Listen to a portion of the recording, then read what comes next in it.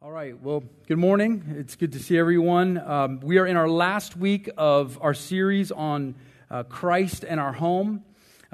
Remember that we started this series out as to asking the question of what is our foundation?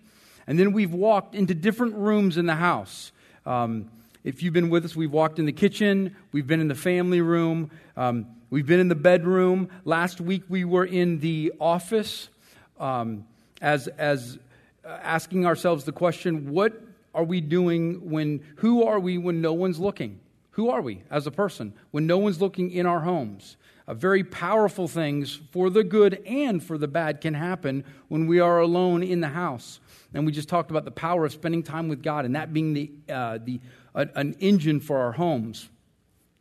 And so primarily we have looked at the house as a way to help our particular families and ourselves, as a way of kind of looking inward. But this morning, as we finish out this series, I want us to walk into the dining room, okay? I want us to look at our dining rooms, and I want us to kind of change directions, if you will. Because I want us to ask ourselves, what happens in our dining rooms? Do we even use our dining rooms? Right? Okay. A lot of us eat in the family room now. And so, what does that look like for our homes? If you have your Bibles, I want you to turn to Hebrews chapter 13, and I want us to look at a real push here in Hebrews 13. For the Christian church to love others. It says this, keep on loving each another as brothers. Do not forget to entertain strangers, for by doing so, some people have entertained angels without knowing it. Remember those in prison as if you were their fellow prisoners, and those who are mistreated as if you yourselves were suffering. Marriage should be honored by all, and the marriage bed kept pure, for God will judge the adulterer and all the sexually immoral. Keep your lives free from the love of money and be content with what you have. Because God has said, never will I leave you, never will I forsake you. So we say with confidence, the Lord is my helper. I will not be afraid. What can man do to me? Remember your leaders who spoke the word of God to you. Consider the outcome of their way of life and imitate their faith. I want to focus on the first couple verses there and then talk about the context. But I want to ask you the question. It says to do not forget to entertain strangers, for by doing so, some people have entertained angels without knowing. When's the last time you had someone over to eat? When's the last time you had someone over for dinner? Just when's the last time someone who you did not know very well was actually sitting at your table? Because when you think about what it means to be a Christian, we have been so informed in America by the Enlightenment, right? The idea, the rise of reason, using the scientific method, using all of this, the ascent of the intellect, right? So that what? Essentially so we can serve ourselves. How can we think about Christianity in this way? Because I think too many times I've come into a service wanting the preacher to make me feel different. In other words, it's kind of therapy. It's therapeutic. I have an issue. I want the pastor to speak to it at some level, and I want to change how I feel. And if I leave this place with a change, then bingo, this will be my place. And as long as that consistently happens, I feel like that's what God wants for me. But when you look at some of these practical steps that the Scriptures is kind of around the whole idea of entertaining strangers. I mean, when you think about remembering those in prison as if you were a fellow prisoner, when you think about the idea of, look, you're to look at money from a way that you would be content that you could give your money away, because Christians were ridiculously generous in the first century. That, you find the poor person and you give them money. You find the hurting person, physically hurting, and you give them healing. You give them help, right? You find the orphan and you house them. From a political standpoint, that sounds very left, right? And then what does it say? It says marriage should be honored by all and the marriage bed kept pure. Why? Because the way God established it, and this is where we believe that the Bible is our starting point for knowledge and understanding the house or the family. Here's the way the family should work. You should keep the marriage bed pure. You should put boundaries around that. And then you should procreate. Because here's what God wants. He wants the family, a man and a woman, to be the environment through which a young child is raised. That's the design. That's what the Bible says. So it can be very conservative, right? And at some level, pretty progressive. It transcends, right, all these different boundaries. But one of the key ideas here in our homes is, do we forget to entertain the foreigner, right? That's what it means. Do you entertain those that you do not know? Because I believe our dinner tables can be so powerful.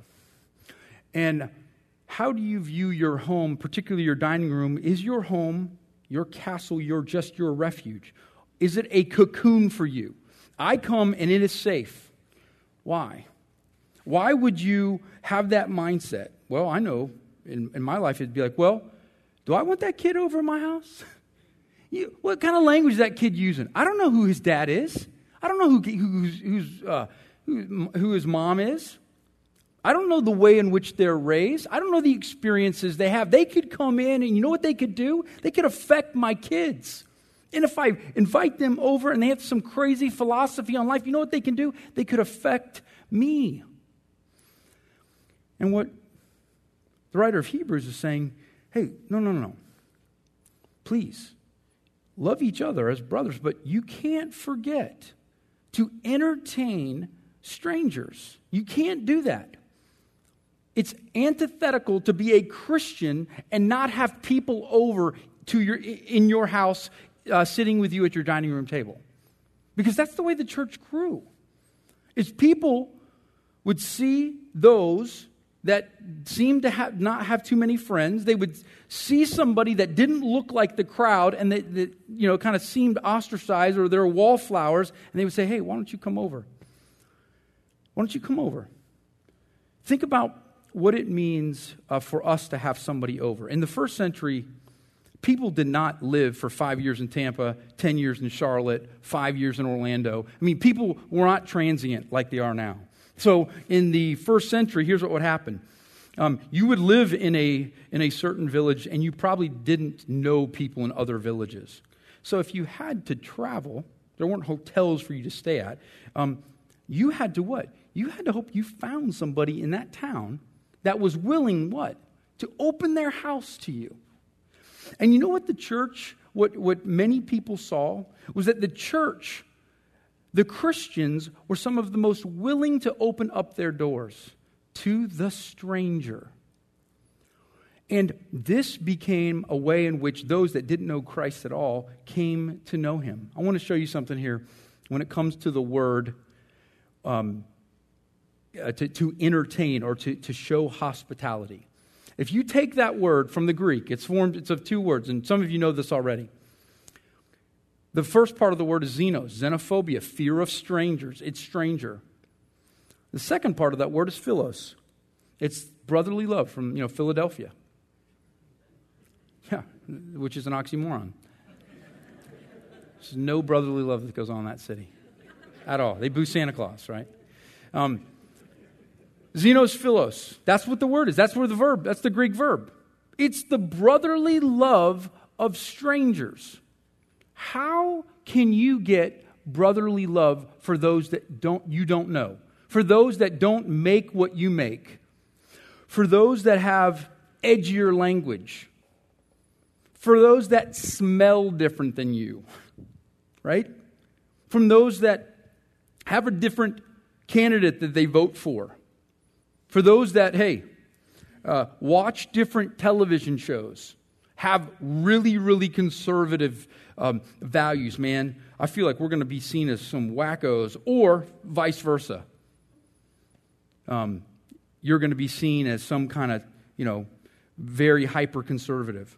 And those are the things that goes through our mind, and we think, no, well, I'm not going to have them over. No way. It doesn't even cross our minds anymore. And in the first century, what was happening was they were having people over to their houses all the time. People were opening up their homes and saying, hey, come. And normally when you stayed at somebody's house in the first century, it wasn't just for a night. It was normally a couple nights. And you would feed them and you would speak with them and talk with them. Because as hyper-individual as we can become in America, because you want to get what you want to get out of this sermon, you want to feel a certain way after this sermon, you want to get something touched inside of you, the word hospitality, it's rooted in what? It's rooted in a community-mindedness. That's why they talk about money. The Christians gave their money away. They were thinking about their brother who didn't have things. They made money not just for themselves so they could get a massive 401k and just fill that up and have the security and then, just sail away. Once they're retired, they would look for opportunities to give their money away. And it said that they shared with one another all the time. So keep yourselves away from the love of money, Westtown, and be content with what you have. Because God said, I'll never leave you, I'll never forsake you. His presence will fill you up. That's the thing that will satisfy you. Keep that marriage bed solid. You're thinking about others. You're thinking about the kid. You're thinking about the environment that the kid's going to be raised in more than you're thinking about you getting your needs met here. It's this community-mindedness rather than what? What is the church going to do for me? Jesus, why should I follow you? No, I can't believe, Jesus, that you chose to change my life. And when we have that mindset, hospitality, right, it becomes what? It becomes who we are. It just seeps into who we are. And so we welcome the foreigner or the one that's different. That's why 20 years ago, when many of you know Jim Bakker, who was a Christian televangelist, some sexual scandal comes out about him, and then money stuff comes out about him, and ultimately he's sentenced to 45 years in prison. And one day he's in prison, and he had the job of cleaning toilets. So imagine, you were Christian televangelist, millions following you, the whole kingdom falls, and you're in a prison, right? You're the foreigner of the foreigner to the church. You're the hypocrite. You're the one that actually abused the church. And now you're in prison and you're cleaning toilets. Literally, Jim Bakker, while he's cleaning toilets, he gets a tap on the shoulder. And it was from one of the guards that said, hey, you have a visitor. And who was it? It was Billy and Ruth Graham. Hey. And they spent a whole day with Jim Bakker in prison. And Ruth was interviewed afterward, and she goes, no, you know what I believe? I believe Jim Bakker is, he's a friend of mine, right? The Christian looks for the foreigner. The Christian looks to entertain those, to be the philos to the xenos. Do you notice people here after church? Do you notice people if they're not talking to someone? Do you notice people if they're seeming a little lonely after church? Do you look for that? Part of what being a body, part of being a church, being Westtown, the Westtown family. I'm not talking about the Westtown consumer. I'm talking about the Westtown family, is that when the Lord has changed us, look, I want you to live your life a certain way. So, Deuteronomy 10 says this, when God was renewing his covenant with Israel. Israel, I'm going to put you in between Egypt and the Nile River, and I'm going to put you in between Mesopotamia, Tigris and Euphrates. You're going to be right here, right? In the Fertile Crescent. That's where you're going to establish your land. This is what I want you to live like. For the Lord your God is God of gods and Lord of lords, the great God, mighty and awesome, who shows no partiality and accepts no bribes. He defends the cause of the fatherless and the widow, and loves the foreigner residing among you, giving them food and clothing. And you are to love those who are foreigners, for you yourselves were foreigners in Egypt. What if a Muslim lived next door to you? Would you have them over? What if someone who looked just that different, that kind of scared you a little bit? Would you have them over? How can we have confidence?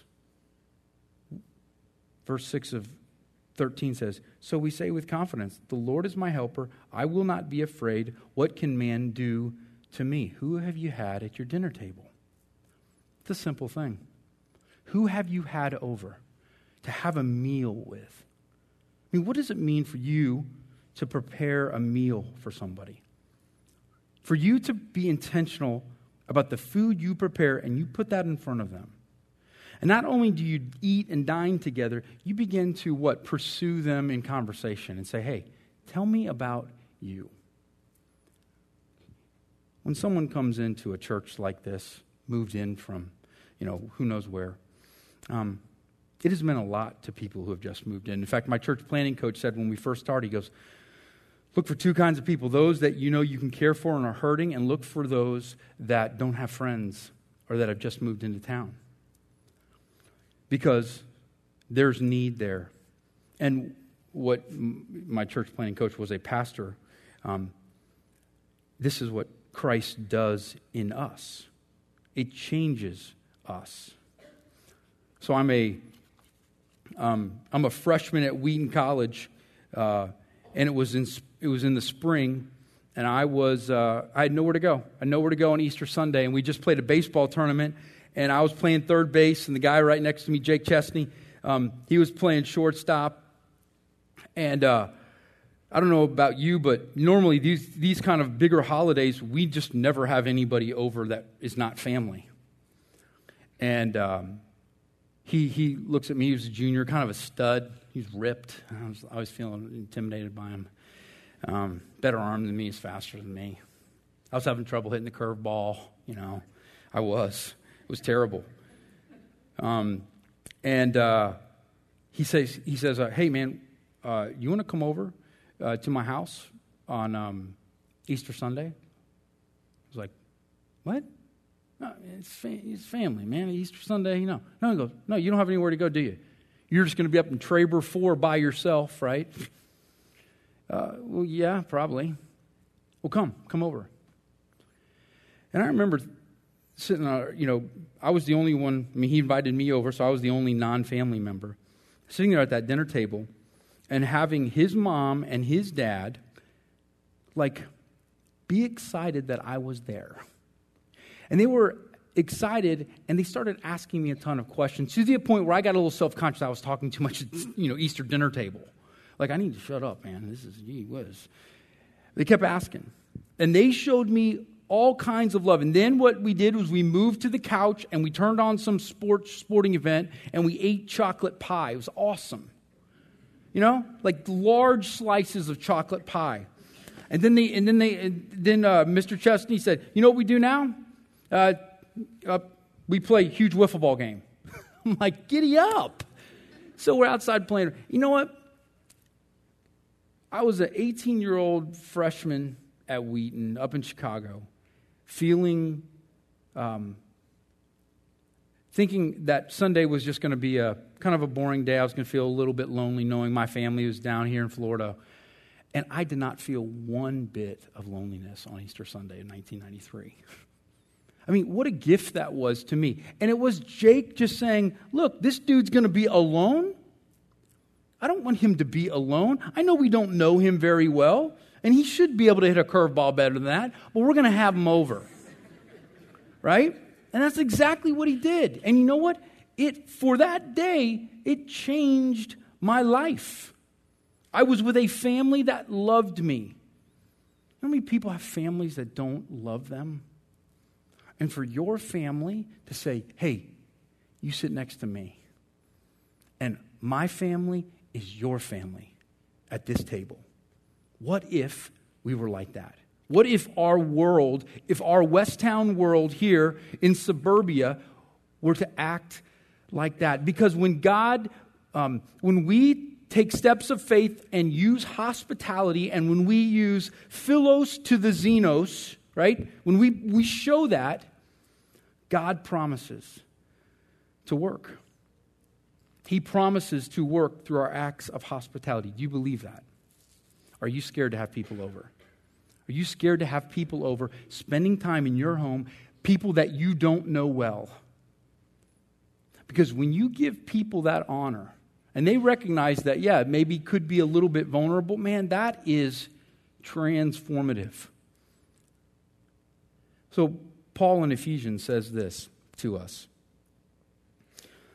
He says this, consequently, you are no longer foreigners and strangers, but fellow citizens with God's people and also members of His household. You are no longer. Abraham, remember when you were nothing? You were just some guy down in the city of Ur, present-day Iraq, nondescript man. And God said, for we don't know what reason, you are going to be the father of many nations. You remember, Abraham, when you were the foreigner, and I said, I am now your daddy, and I'm going to form a household in you. You remember that, Abraham? Always remember that. Because if you remember that, this won't be such a foreign concept to you. Right? This will not be a foreign concept to you. When you don't have a lot of money and you walk into what? A rich person's home and they don't even see money at all. When you are a different ethnicity than somebody else and there are ethnic and cultural differences and you walk into that setting and they don't treat you like a foreigner at all. They treat you like you're just one of the family. That changes things. And that was going on in the first century. But what if that went on in your dining rooms? And you just made food for people and just showered them with love and you pursued them. You know what it speaks to? How God has pursued you. And He didn't have to do any of it. And He did. Because what do we know the Scriptures say? You would have never chosen God. Your heart and my heart, what do we want? We want to rule our world. We do not want a God. We hate that we have a God. And that is sin in us. And we want to lead a rebellion that speaks to what? No, we want to be autonomous. Self-rule. And when God comes in and He says, okay, you're not going to be a foreigner. I am going to love you. All right? I'm going to love you. I'm going to change you. That changes the world. I love how Max Lucado described the first century church during this time of Pentecost. He writes this, long before the church had pulpits and baptistries, she had kitchens and dinner tables. Even a casual reading of the New Testament unveils the house as the primary tool of the church. The primary gathering place of the church was the home. Consider the genius of God's plan. The first generation of Christians was a tinderbox of contrasting cultures and backgrounds. At least 15 different nationalities heard Peter's sermon on the day of Pentecost. Jews stood next to Gentiles. Men worshiped with women. Slaves and masters alike sought after Christ. Can people of such varied backgrounds and cultures get along with each other? We wonder the same thing today. Can Hispanics live in peace with Anglos? Can Democrats find common ground with Republicans? Can a Christian family carry on a civil friendship with a Muslim couple down the street? Can divergent people get along? The early church did, without the aid of sanctuaries, church buildings, clergy, or seminaries. They did so through the clearest of messages, the cross, and the simplest of tools, the home. Not everyone can serve in a foreign land, lead a relief effort, or volunteer at the downtown soup kitchen. But who can't be hospitable? Do you have a front door, a table, chairs, bread and meat for sandwiches? Congratulations, you just qualified to serve the most ancient of ministries, hospitality. Something holy happens around a dinner table that will never happen in a sanctuary. In a church auditorium, you see the backs of heads. Around the table, you see the expressions on faces. In the auditorium, one person speaks. Around the table, everyone has a voice.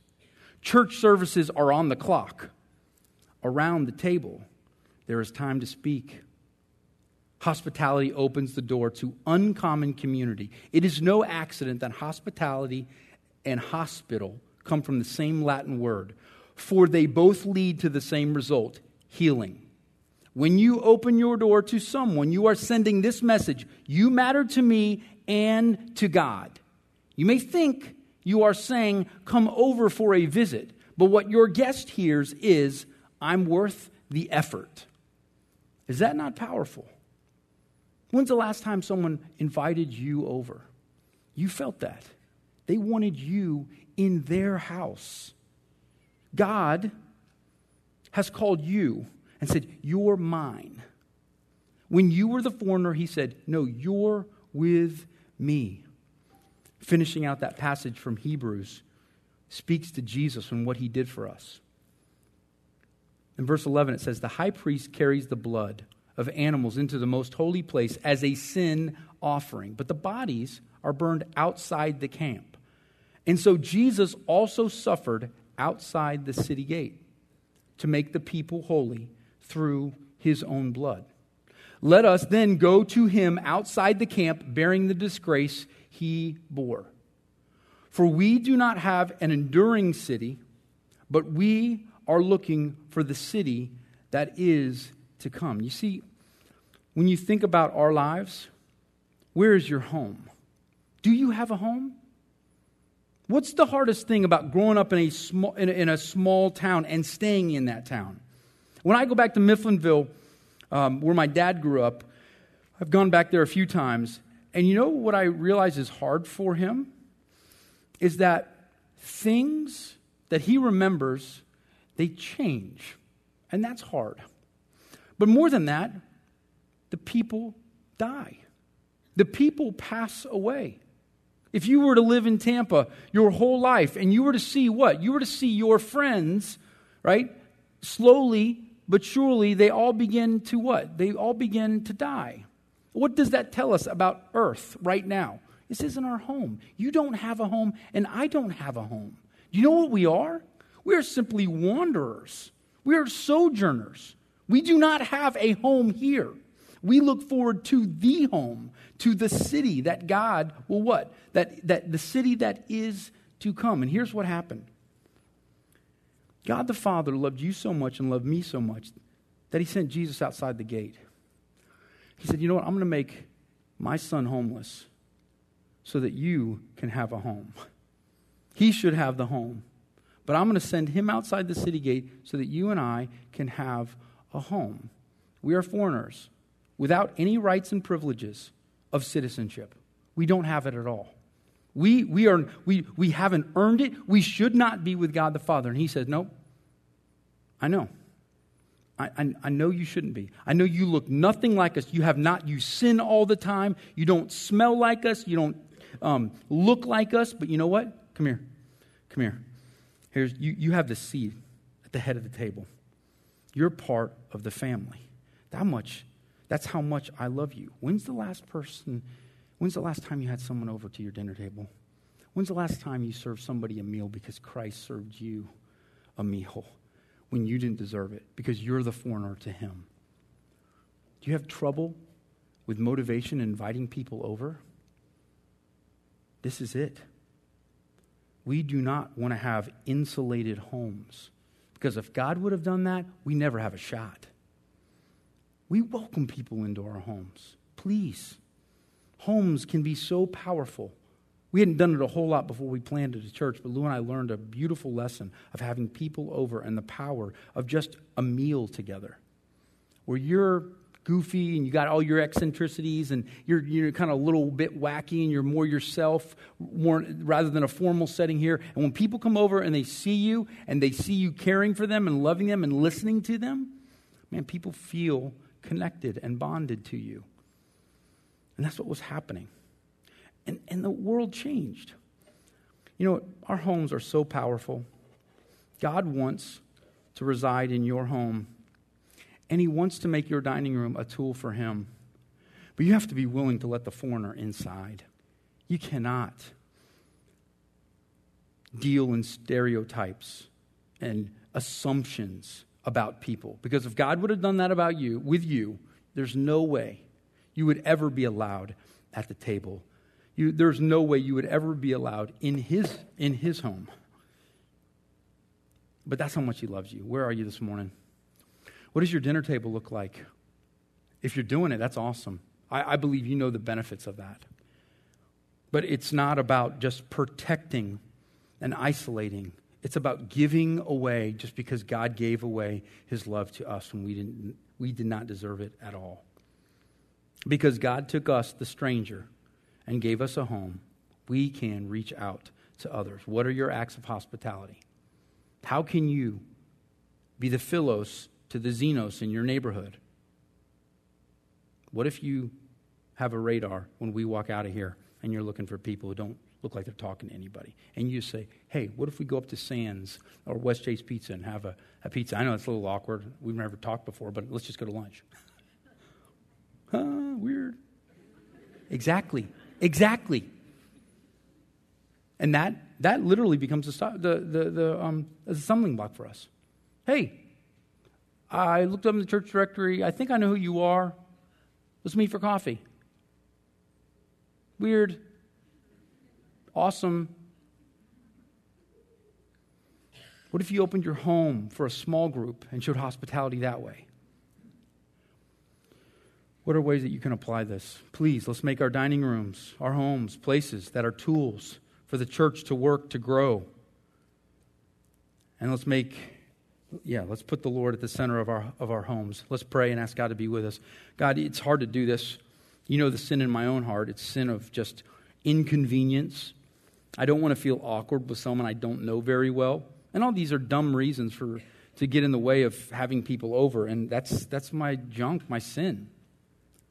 But God, when I rest in, I've been the foreigner and you had no reason to ask me over and you did, well, that changes everything.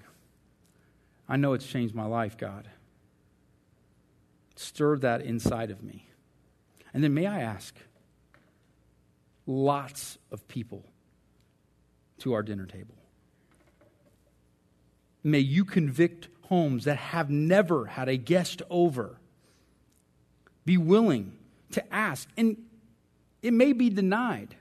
But Father, I know you see those acts of faith. You see those invitations that go out.